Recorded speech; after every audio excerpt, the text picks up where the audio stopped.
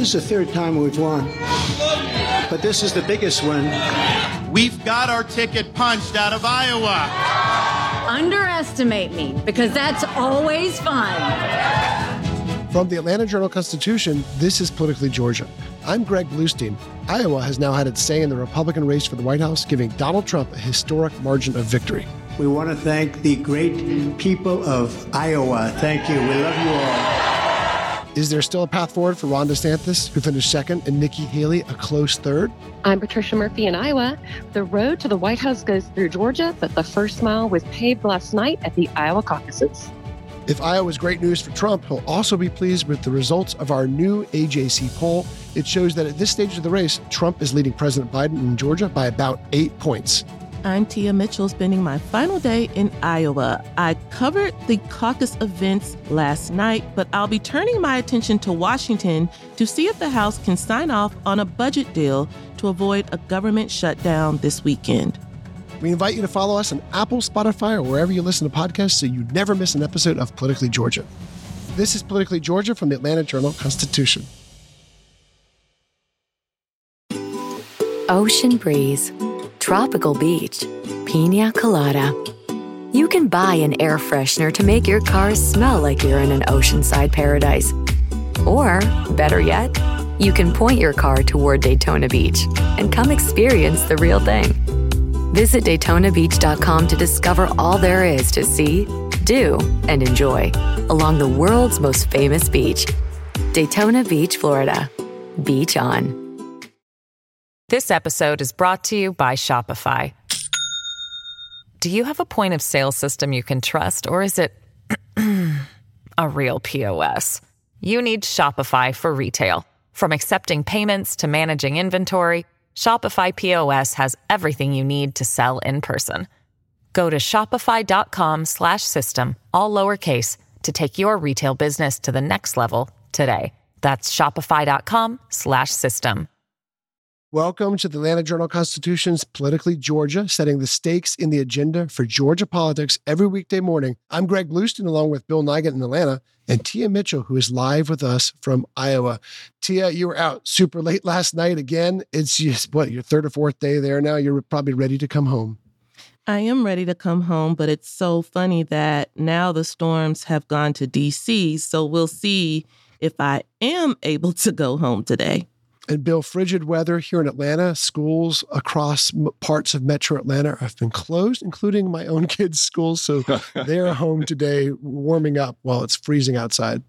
And we're all working from, at least you and I, Greg, from Atlanta are working out of our houses as well. Although the real freeze isn't supposed to come till later this afternoon. I suspect schools are closed because of what they think is going to happen this afternoon when roads really freeze up. And my kids woke up to the great news, so they are basking in joy right now. Well, Tia, Patricia right now is on her way back to Atlanta. Her flight got delayed a few times, but she's heading home right now. And she filed this report from the Hawkeye State last night. About 115,000 Iowa voters turned out last night in the state's first in the nation caucuses. Donald Trump won that race going away as expected, winning more than 50% of the vote. I watched the results cast and counted at a caucus location in Boone, Iowa. That's where Marjorie Taylor Greene was speaking on behalf of former President Donald Trump. She found a very enthusiastic audience.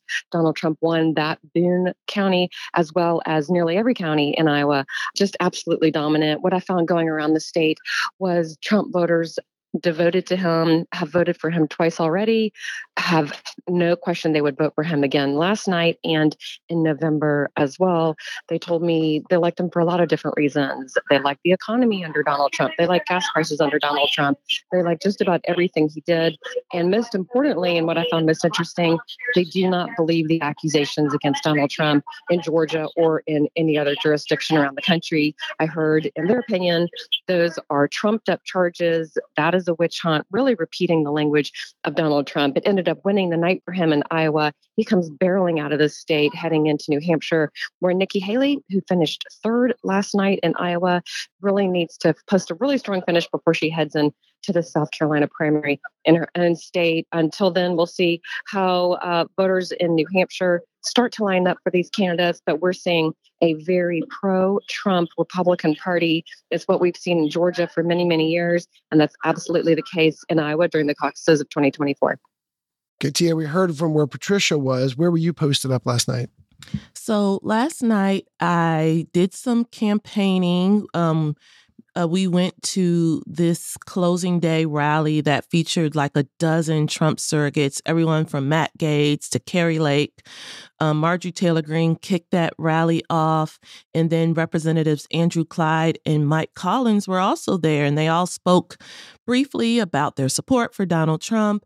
And then later for the caucus meeting, which I can't lie. Those caucuses were cool. I get why the media kind of descends on Iowa and why the unusual caucus meeting setting is such a draw for the media, because it was really cool. I went to Urbandale, which is a suburb of Des Moines, and I was with Mike Collins. I met a guy who was 71 years old. He said he had never caucused before, but he decided to get in the game. He was in for Trump. I could tell, I know there was a lot of hand wringing on how could they call Iowa at the time that the networks called Iowa. The caucus speeches were still being delivered. There probably hadn't been any votes cast, let alone tallied. But I could tell you, at the caucus precinct I was in, which was it was two precincts combined at one location, I knew that Trump was going to win overwhelmingly. So again, it wasn't that the networks were trying to rig the race. It's just the writing was very clearly on the wall, and it was a good night for Donald Trump. Yeah, in terms of that early call, I guess not so early call because it was based on entrance polls. But, we always have calls at 7 p.m. in races that we know that when polls close based on exit polls and based on early voting numbers in some cases. In this case, though, as you mentioned, people had barely even started to talk, let alone cast their ballots at some of the precincts around Iowa, Tia. So did you see any people leave, any people show any signs of frustration, or they just hunkered down and still did their thing? Yeah, for number one, I think a lot of people in the precincts weren't paying attention as much. We get glued to social media, but regular people, not as much. The precinct I was at, it's not like TVs were on CNN or MSNBC or even the local news. It was 300 people in a gymnasium at an elementary school listening to speeches and holding papers in their hand, blank white sheets of paper to cast their ballots. So just because the race was being called, number one, there was no discussion of that in the caucus meeting that I was in, but also they just were focused on the matter at hand. So I know Ron DeSantis was really upset, but quite frankly, the outcome of the race was very much what the polls indicated. Ron DeSantis might have done a little bit better than what the polling indicated. Nikki Haley didn't have quite the surge, but on the ground, people were just there to do their job. I also knew that Ron DeSantis was likely to end up in second after visiting that joint precinct. There wasn't much of a Nikki Haley presence there. There was clearly overwhelming for Trump, and then there was a minority there, but prepared to represent for DeSantis. One of the things that I was really struck by, nobody was surprised that Donald Trump won. Maybe some people didn't think he'd get over 50%, but the entrance polls showed the demographic vote for Trump. And if I'm DeSantis, if I'm Haley, if I don't want Trump to be the nominee, those entrance poll demographics would really trouble me. I mean, Trump won college-educated voters. We usually think that would have been Nikki Haley's territory. He won younger voters. Again, we wouldn't necessarily have expected that to be the case. He won pretty well, or he did very, very well in suburban precincts of Iowa. So he kind of won this across the board and defied our conventional thinking about who the Trump base is, at least in the state of Iowa. Now, we move on to New Hampshire, it could be a completely different matter, but it just seemed very clear by midway through the start of the caucuses that people had turned out. There was kind of this sense of almost like Greg, almost like people who can't wait to watch UGA take the football field. We're in it for Trump. Everybody's going for Trump. And that was kind of the way it felt last night, even though half of the people who turned out for those caucuses didn't support Trump. Yeah, Tia, he scored a record victory in Iowa caucuses for someone who's not an incumbent running in a race like this. But as Rick Dent told us yesterday on Politically Georgia, there was two races. There was Trump versus Trump. There's Trump versus the expectations, right? And of course, there was the race for second place. And we wrote in the PGAM newsletter this morning, your jolt of daily news, that basically it was a double victory for Trump, because not only does he score this record victory, but also there is no clear second place winner. I mean, Ron DeSantis had a narrow second place by a point or two, but there is no clear. He can't go and say he's the clear Trump alternative right now, and especially heading into New Hampshire, where Nikki Haley's expected to do far better than DeSantis, so much better than DeSantis that he's headed to South Carolina instead of to New Hampshire right now. Right, and also I think that because of that, it's a lot of things that were coming out of after the caucus. Number one, Trump got over 50%. So all the kind of folks who want to move on for Trump and thought, well, if we add up Nikki Haley and Ron DeSantis and Vivek Ramaswamy and we get more than 50%, that shows that there's more than half of Republicans who want to move on for Trump. Well, that didn't happen in Iowa. Vivek Ramaswamy polled around 8%. He's already thrown his support to Donald Trump, which can only help Trump increase that. Also, quite frankly, as DeSantis and Haley battle for second place, which is clear they're going to stay in the race on to New Hampshire, where Haley is poised to do better. It's not necessarily clear that, let's say, Ron DeSantis leaves the race at some point. He's in Iowa around 21%. You can't think that 21% is all a potential Haley vote. So there's a ceiling for Nikki Haley. For Nikki Haley and Ron DeSantis, quite frankly, because should Nikki Haley get out, there's clear that a lot of those Haley voters are not necessarily people who would support Ron DeSantis. So there's really no clear pathway for them to the nomination. I think that's what we saw. I'm sorry, Tia. It seems to me as we look forward to what happens in New Hampshire with the close finish between DeSantis and Haley, this is why consultants for candidates make so much money, because of the spin they're able to put on. Oh, well, we were in third, but on the other hand, Ron DeSantis put all of his eggs into the Iowa basket and he only beat us by 2 points. To me, in some ways, this is like there's that great old parable about 7 blind men who've never seen an elephant. And they finally come into contact one, and each one of them feels a different part of the elephant. And so they think the elephant is a different animal than the other 6. That's kind of the way I feel about Haley and DeSantis moving forward. I mean, the real elephant in the room is Donald Trump. And yes, I get that Nikki Haley has stronger support in New Hampshire.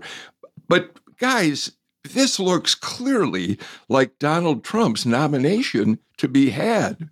Yeah, what path to victory can either DeSantis or Haley promote right now? What path do they have?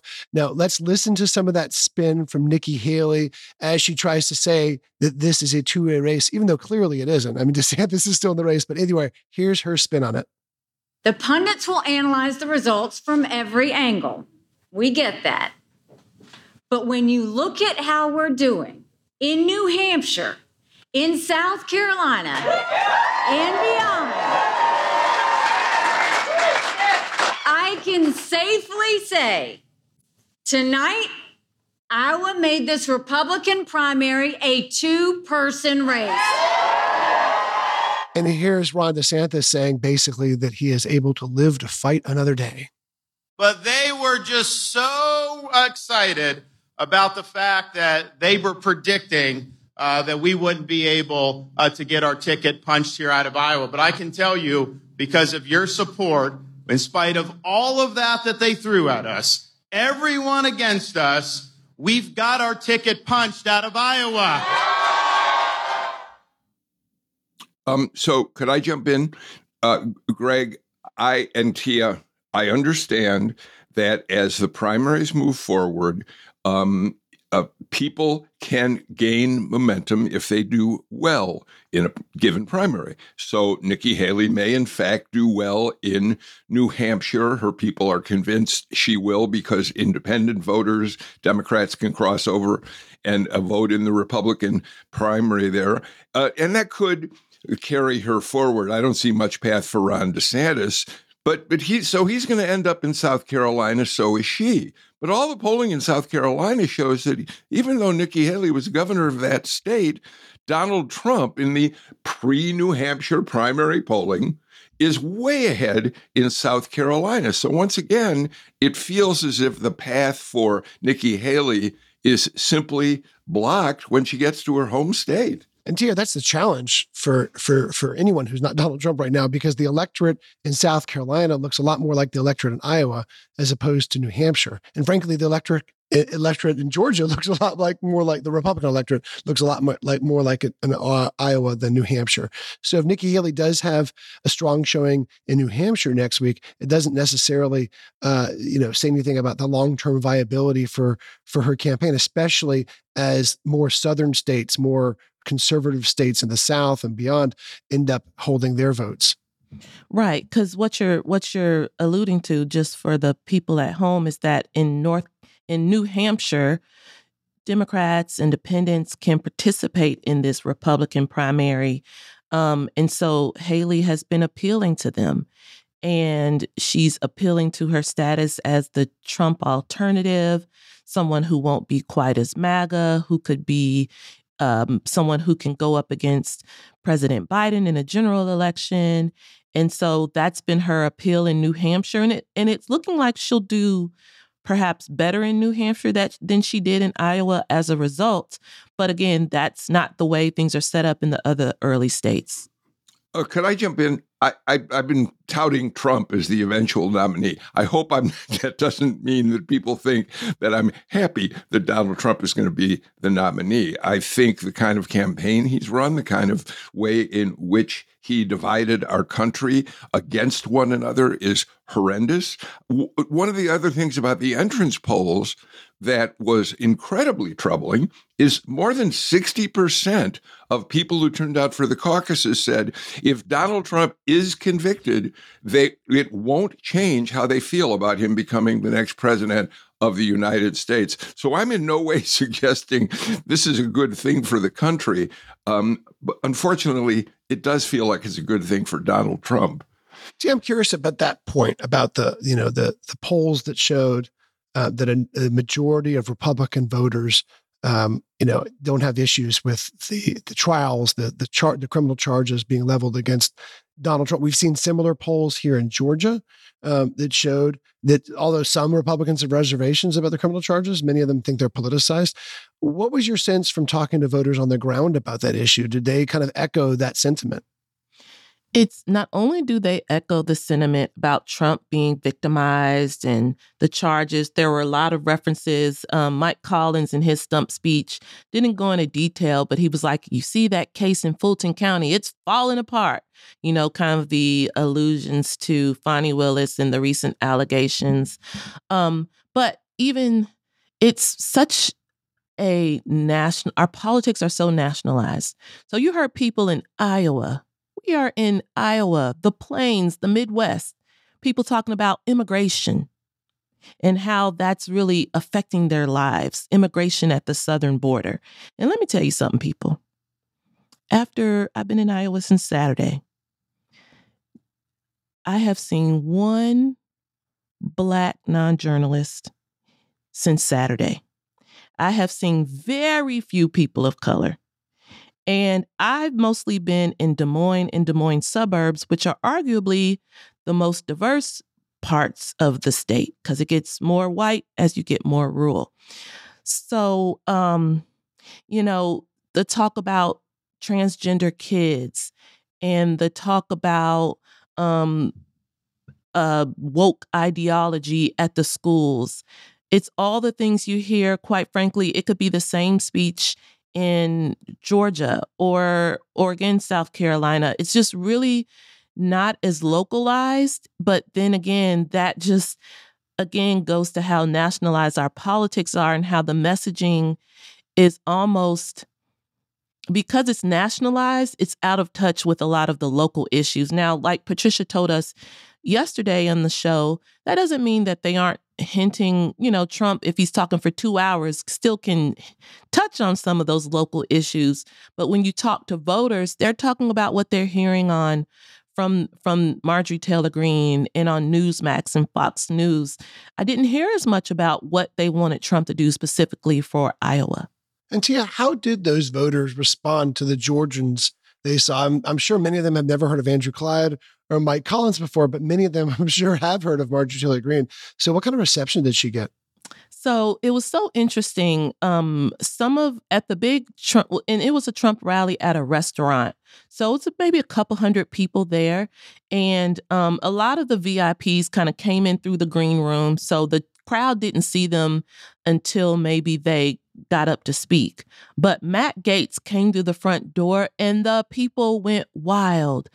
They are so supportive of him. They think he's a maverick. They love that he kicked out Kevin McCarthy. Matt Gaetz is a star. Marjorie Taylor Greene, the fact that she kicked off this rally with so many other people on the agenda, but it was Marjorie Taylor Greene who was the first to speak. And she literally came out throwing red MAGA hats along the crowd. It was very surreal. And so no, they didn't know Collins and Clyde as much, but I will say that afterwards, people were taking pictures of them. People were saying, we appreciate you for coming up. We love what you do. We're going to follow you. So even that, they're building their platform in the MAGA base by coming to Iowa. Bill, does that surprise you at all? No. I mean, Iowa Republicans are largely evangelical. Evangelicals are very much in the far right of the Republican Party. So we expect that they're going to support a Matt Gaetz style Republican. They like rebels. One of the things that Rick told us on the show yesterday that's really kind of in keeping with what you're asking about is he said that one of the reasons he thought Trump would end up really clobbering everybody else was that his supporters in Iowa, he described it, I'll quote, he said, quote, want to show the rest of the country, quote, the middle finger. They want to say, we're going to show you how powerful and important we are compared to you elitists out there. And certainly Matt Gaetz fits into that contrary image of someone who is trying to shake up the establishment at all times. And of course, Marjorie Taylor Greene is exactly the same thing. Of course, the New Hampshire primary is just 1 week from today, January 23rd, and the Georgia primary is less than 2 months away from there, March 12th. We're going to take a quick break. When we come back, we dive right into a new AJC poll that shows Donald Trump taking a big lead with voters here in Georgia. This is Politically Georgia from the AJC. Ocean breeze, tropical beach. An air freshener can make your car smell like paradise. A drive to Daytona Beach will actually get you there. Beach on. Plan your trip today at DaytonaBeach.com. Welcome back to Politically Georgia from the Atlanta Journal-Constitution. Twice daily, delivered straight to your email, you can receive the AJC's Politically Georgia newsletter. Stay on top of all the important news, scoops, and exclusives from me and the rest of the AJC's politics team. You can consider it your daily jolt of news. Just go to ajc.com/newsletters and sign up today. ajc.com/newsletters. I'm Greg Bluestein here with Bill Nigut and Tia Mitchell. Just before the break, we were talking about the Iowa caucuses, and I want to continue about the 2024 election, but this time with Georgia news, because we just released this morning a new AJC poll of registered voters. We're going to have a lot more news about the poll later on this week as we release more about issues we've polled on school vouchers, we polled on Medicaid expansion, we polled on a number of issues. But the top lines here are really fascinating. Donald Trump is beating President Joe Biden 45-37. It's a clear, that's beyond double the 3.1% margin of error. So it's a clear, solid lead for the former president. Of course, it's important to always note, Bill, that these polls are just snapshots in time. We're not trying to use them to predict anything. These races always end up tightening and getting closer, especially as the field is actually set. But what jumped out to you most about these findings? Well, first of all, the simple fact that in the horse race as of this moment, we have an 8-point lead for Donald Trump in our polling, but also the fact that 62% of registered voters are critical of the job performance that President Biden is doing in Washington, and there's a slim majority of them that say they strongly disapprove of Biden. But if there's one, let me throw something out and then see how you and Tia react to this. If there's one tiny little piece of good news for the White House, for the Biden campaign in this big Trump victory in Iowa, it strikes me it's that they can now sort of move forward for sure, assuming that Trump is going to be their opponent. Now, I get there's more primaries, but it's looking like it's going to be Trump. And what that says to me is they can hone their message even more clearly on a general election battle against Donald Trump. And it'll be interesting to see if the dynamics that they choose to campaign against Trump move the needle at all in a state like Georgia. Yep. Well, I agree. I think it's interesting. Like Greg said, I think there will be some tightening. And Greg's article, Greg and our new colleague, Michelle, you guys' article did point out that there's still about 20% who either support other candidates or are undecided. And so again, as other candidates drop out and this field tightens into every indication is indicating this one-on-one race, that'll help Biden a little bit and Trump a little bit. But I think, and we already see this, they don't want to admit it, but we already see the Democratic Party making plans or considering the fact that Biden is much less likely to carry Georgia this time. And the good thing for the Biden campaign is he doesn't necessarily need Georgia to return to the White House. He'd like to have it. He doesn't necessarily need it. But it's looking more and more, or less and less likely, maybe is the best way to put it, that Biden's going to be able to win Georgia again. There's a long way to go. Certainly, Republicans see Georgia as a must-win. Democrats, as you said, sort of an icing on the cake. But for Republicans, there's really almost no path forward to win the White House without winning Georgia's 16 electoral votes. But what grabbed me, guys, is something too that both of you mentioned, but the fact that so many Georgians aren't ready to support either candidate as this presidential race moves on. I mean, 20% say they're not willing to vote any candidate right now, either of President Biden or former President Donald Trump. And these are, as we mentioned, not unknown candidates. There's locked in opinions about them. So the fact that 1/5 of registered voters, now this is not a likely voter poll, this is a registered voter poll. So it's a broader pool of voters. But the fact that so many of them are still so concerned, means that, there's some voters up for grabs, but B, that some of these opinions are like, we've talked to voters who say they have no plans to vote for either of them, who are disgusted with this rematch, who say they're not enthusiastic about it. And Tia, in particular, 10% of Black voters say they don't plan to vote in the White House race at all. We've seen these numbers before. We saw these numbers in the midterm in 2022, and they end up narrowing as the election gets nearer. But the African-American vote is the backbone of the Democratic electorate. Democrats cannot win a state like Georgia without soaring enthusiasm and turnout from Black voters. And if there is if there is a sort of a drag, if there is a deficit there, then Joe Biden's in real trouble. Yeah, and it's probably a topic for a different show, but there's been a lot of conversation this week about who speaks for Black voters. There's a high-profile national syndicated radio show host, Charlemagne the God, who made the rounds on CNN and MSNBC as kind of the voice of aggrieved Black voters who are disenchanted with former President Biden. But then there was a lot of pushback and criticism of him being platformed and whether he's serving his own agenda versus being a true analyst of politics and someone who truly has a pulse on Black voters, and whether he's part of the propaganda machine or just reflecting frustration. And again, that's a big conversation to be had about the nuances when it comes to Black voters, and also the messaging that Black voters, particularly Black males, are being sent to try to get them to vote for a candidate other than Biden or to sit out of the election. So it's a complicated issue, but it's one that Democrats and Democratic-leaning groups are trying to combat.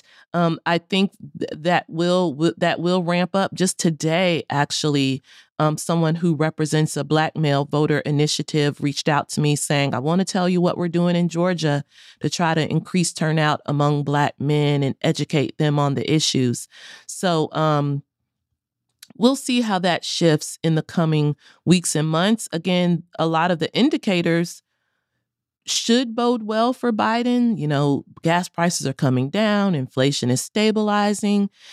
Today, there's going to be some agreements announced on low-income child tax credits that were very beneficial to families across the nation, but particularly Black families. So we'll see how that all shakes out. Bill, there is this disconnect between what Tia was just saying about the indications of the economy improving and inflation beginning to tamper down and how cost of household goods beginning to sort of normalize in some sense with how voters feel about the future. Because our poll showed that nearly 3/4 of registered voters say they think the U.S. is headed down the wrong track. Only 15% believe the nation is going in the right direction. Yeah, I think that's right. But let me throw out a couple of ideas just to answer your question more broadly. First of all, the fact that 20% say they're up in the air or they may not vote at all. I don't think we should be particularly surprised by that, since this is a poll of registered voters, not likely voters, and that makes a difference, of course. But see, I really believe that, in fact, the people out there who say they're not decided prove my point that now that the Biden campaign basically can assume, I know they've assumed all along they're facing Donald Trump, but now if they do it right, they can begin to zero in not just on amorphous issues like he's a threat to democracy, but they can begin to comparing what they've accomplished in the White House and what they will say Trump did not accomplish, excuse me, or they'll begin taking issue with the way he handled things like COVID. They can get much more specific and start a real general election campaign that delves into issues. At least that would be the smartest direction for them to take, not continuing just with this notion that Trump's a threat to democracy. So I think in some ways that 20% who are undecided shows us why this is a good time for the Biden campaign to really begin a general election campaign. Yeah, and Tia, Democrats have long said that once there's a head-to-head matchup, once the Republican nominee, whether it's Trump or someone else, and now obviously it looks like it's, well, all signs are indicating, pointing towards Trump, that the race will tighten. But this poll was not all rosy news for Trump either. He faces his own challenges in a state that he narrowly lost back in 2020, and of course where he went to war with Republican incumbents who refused his demands to overturn that election. Nearly 1/5 of Republicans say they don't plan on supporting Trump's comeback or are still undecided. And as Bill mentioned, it's a broader pool. It's registered voters, not just likely voters. But still, that is a sign that Republicans continue to remain torn over Donald Trump. And even when you look at Iowa, you know, he got 50-something%, 51, 52% of the vote in Iowa, but there still means about half the Iowa Republican caucus goers said they wanted someone else. And that's why you can't count out President Biden, because he and his top allies and aides and advisors are all now trying to come up with strategies to win over those Republican voters who do not want to vote for Trump under any circumstances, but are going to need some convincing if they vote for a Democrat. Those Nikki Haley voters who don't want to support Trump, those independent voters who are concerned about the charges. And that's the other thing. Trump is supposed to be in court today. He is going to continue to have hearings on these various cases. Some of the cases are farther along than others.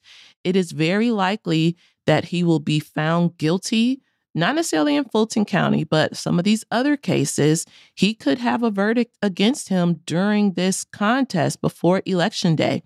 Very soon in the New York case, he's going to have damages that the court asserts that he pays to the woman who accused him of defamation and sexual assault. So there's going to be a lot of bad news for Trump in the coming months that, again, could further turn off persuadable voters. Now, it'll probably reinvigorate and strengthen his base, but we know his base still is limited to just Republicans, and Republicans are not a majority of voters right now. Well, Tia, while we're talking about the race to the White House, I do want to stay in at least in D.C. politics. Lawmakers only have a few days to prevent a possible government shutdown. You've been tracking this in Iowa and in D.C. Is there a deal on the table? What's going on there? There is a deal on the table that House Speaker Mike Johnson, who's a Republican, Democratic leader Chuck Schumer, who's a Democrat, they have worked on it. It's one of those kind of stopgap government funding resolutions called a continuing resolution or a CR. But basically, it just keeps the government funded at current levels, usually with a couple of caveats. But for the most part, it's continued government funding. So the Senate is going to take a procedural vote today. Even if everything kind of goes according to plan, it's likely that the Senate can't do final passage until this weekend.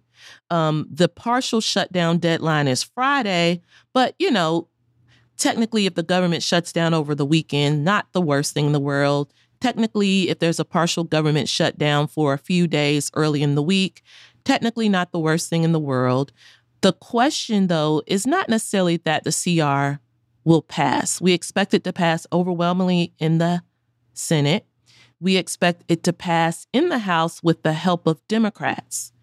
But it's looking more and more that this CR is unpopular among House Republicans, even more so than the continuing resolution that Kevin McCarthy put on the floor in September. Mm-hmm. That continuing resolution Kevin McCarthy put on the floor was so unpopular that it led to his ouster and he's no longer even a member of Congress right now. This CR is even less popular among Republicans. There's a lot of criticism towards Mike Johnson. Right now, Republicans are falling into two camps. There are camps of Republicans. Rich McCormick and Mike Collins both said this to me in Iowa. They said, I don't think I'm going to vote for this, but I get that Mike Johnson has to make a deal. I get that he's doing the best he can, knowing that Democrats control the White House, Democrats control the Senate. So I don't hate the player. I hate the game. I might vote no, but I'm not mad at Mike Johnson. But then you had Marjorie Taylor Greene and Andrew Clyde, who kind of represent the other camp, who are like, I'm voting no. And this is a problem. Mike Johnson has a problem. They're not necessarily saying off with his head yet, but they're saying this is a problem. We don't like it. He needs to get his life together. And that's, who knows what that means for Mike Johnson as Speaker. Well, it's going to be a huge test for Speaker Johnson. It's going to be also determinant whether or not the U.S. House is ungovernable with such a narrow Republican and their majority is just 2 votes right now. If more than 3 Republicans vote against anything, Mike Johnson needs Democrats, but probably half or more of Republicans might vote against this CR. And if he has to cross the aisle for Democratic votes, that might be the end of his speakership. Well, Tia, even from Iowa, you still have your pulse on Washington, and it turns out that the surrogates for Trump and for DeSantis who went out there also helped you with that story. Thanks so much for that update. We know you'll monitor this as we approach the January 19th deadline. When we return, Tamar Hallerman joins the show to discuss the legal and political fallout of the allegations against District Attorney Fani Willis. This is Politically Georgia from the Atlanta Journal-Constitution. This episode is brought to you by Shopify. Do you have a point of sale system you can trust, or is it a real POS? You need Shopify for retail. From accepting payments to managing inventory, Shopify POS has everything you need to sell in person. Go to shopify.com/system, all lowercase, to take your retail business to the next level today. That's shopify.com/system. Welcome back to Politically Georgia. The Atlanta Journal-Constitution has a special offer for Politically Georgia podcast listeners.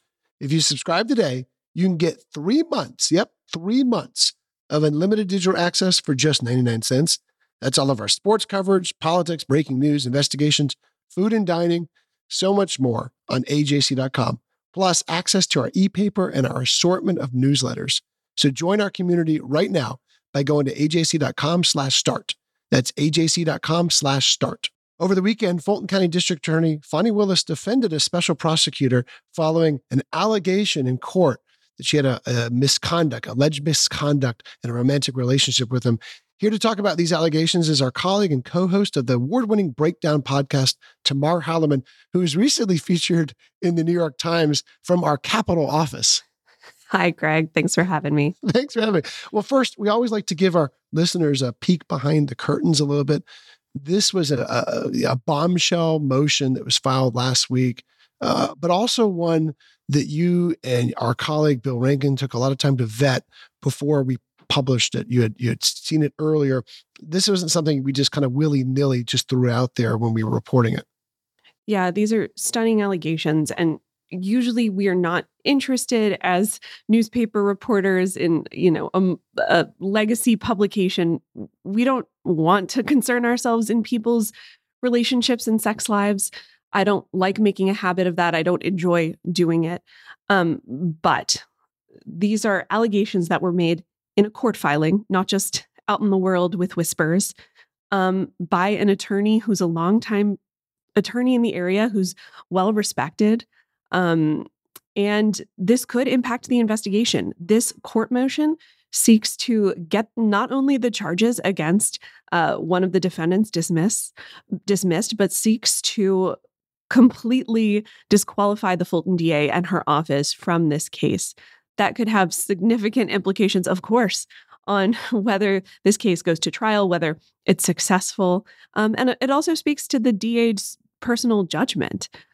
We have yet to hear from the DA in a formal capacity. Of course, she responded somewhat in an address at the AME Bethel Church over the weekend. But also, it's become a giant talking point among Republican critics, and it's one that threatens, if not to derail the case, then at least to very much hurt the DA's credibility. So that's why we decided that it was something that we needed to write about. Tamar, can I ask, you've spent time with Fani Willis, you've interviewed her, you've obviously watched her work closely. She's always had this image of being a strong, tough prosecutor with integrity.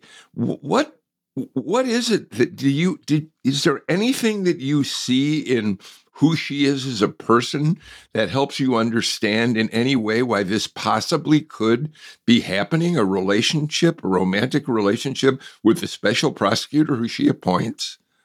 I don't want to speak for the DA. I don't know about her personal life. We haven't heard her formal response, but as you heard her say in her remarks over the weekend, and she said it over and over again, I am a flawed, hard-headed human.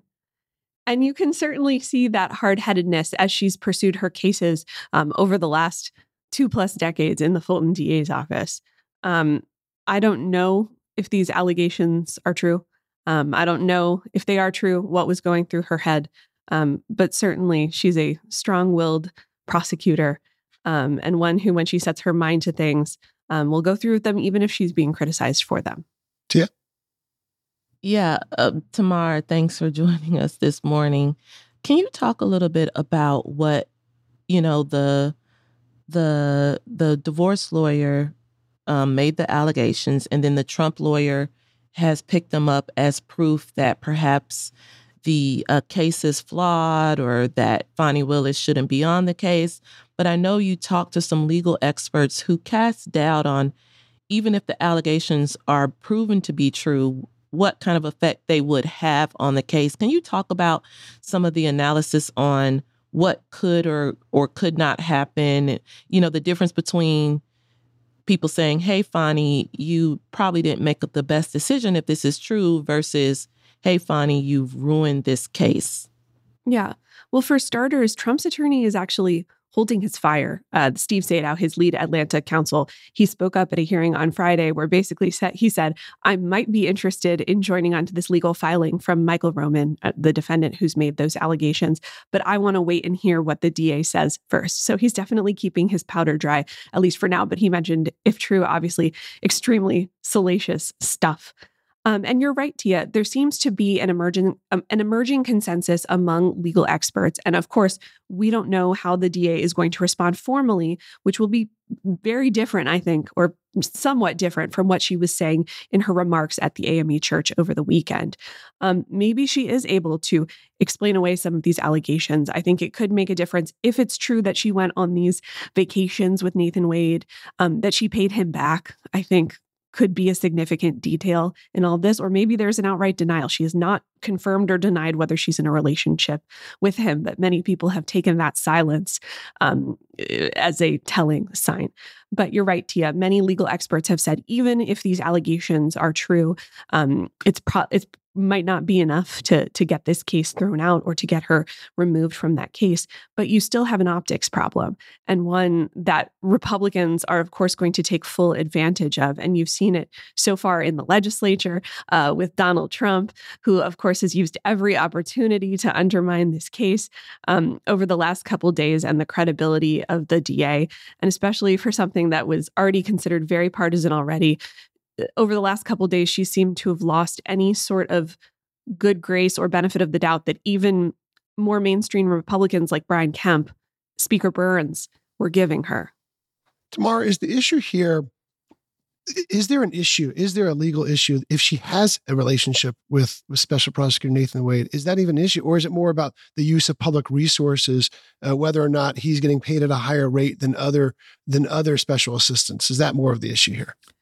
I don't think it's as much how much he was getting paid versus others, but I think it's a question of how much she may or may not have personally benefited from money that was spent on her. Because one of the allegations made in that court filing and one of the laws that Michael Roman believes that she might have violated is one that basically bars any sort of kickbacks for public officials that you might have given to a contractor and then gotten a kickback. So I think that's the real danger. Like I said, there are optics issues, but those are political. So in terms of what she paid Nathan Wade, $250 an hour, that's a lot when looking at the regular salary for a government prosecutor. But compared to attorneys in public practice, $250 an hour is nothing. It's a fraction of what people in some would cases, make. right? But we have been able to see some of the pay stubs from the two other special prosecutors working on the case. And DA Willis on Sunday mentioned she paid Nathan Wade the same as the other two special prosecutors. And based on what we've seen, that is not true. John Floyd, one of the country's top RICO experts who's been consulting on the case at different points, has made $150 an hour or $200 an hour. And Anna Green Cross, who did some of the arguing for the DA's team in some of these hearings over the last couple months, has made $200 an hour. Tamar, we know that we heard Fani Willis's response at Big Bethel on Sunday, but of course she didn't address the whole motion that was filed by Ashley Merchant about her relationship with Nathan Wade. But why would she, and help us understand this, she has a date, right? Scott McAfee has set a date for a response from the prosecutors on this motion. Not quite yet, but he's expecting one, as early as February, early February? Tomorrow? Oh, I'm sorry. I thought there was, okay. There's not a date yet, Tamar? Yeah, he wants to give the DA's office time to respond. And he actually, at the hearing on Friday, asked them straight up, Nathan Wade was sitting right there, if they wanted to respond right then and there, and they said no. But he said he would wait for the DA's office to respond formally, and then he would set a hearing to hear those motions as soon as February. So what is the point? Maybe this is an unanswerable question. If in fact it's true that this accusation probably doesn't have the power to derail the case, why would the prosecutor's office, why would Fani Willis want to wait to do this in a response in court? I'm not quite sure I understand why she's not taking advantage of the opportunity to deal with this as fully as possible in public without regard to what happens in McAfee's court.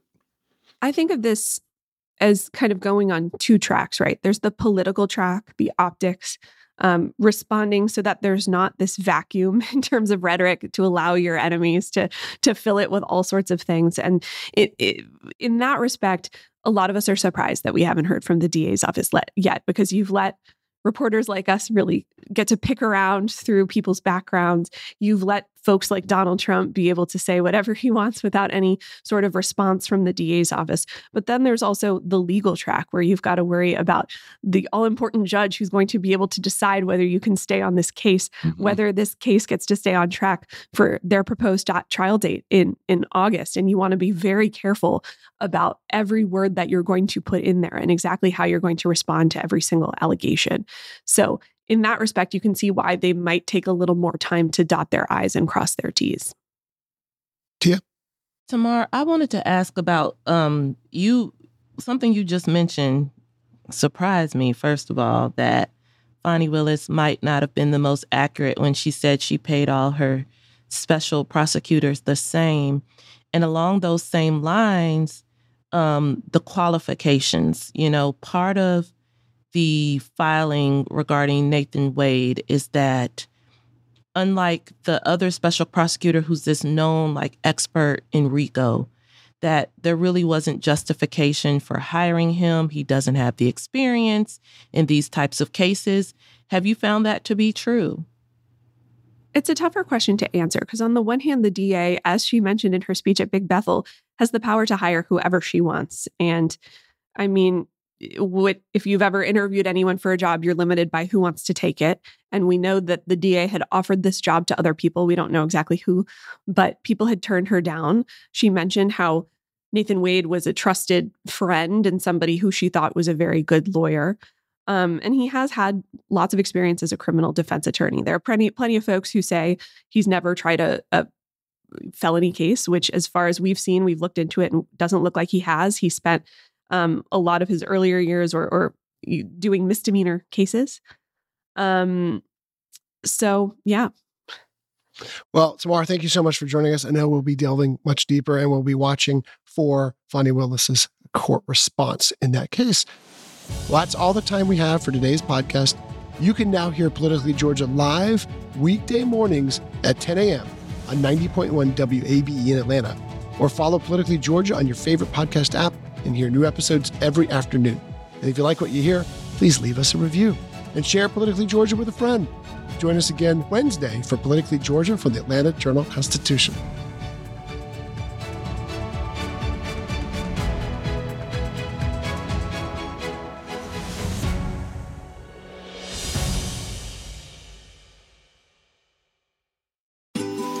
Ocean breeze, tropical beach, pina colada. You can buy an air freshener to make your car smell like you're in an oceanside paradise. Or, better yet, you can point your car toward Daytona Beach and come experience the real thing. Visit DaytonaBeach.com to discover all there is to see, do, and enjoy along the world's most famous beach.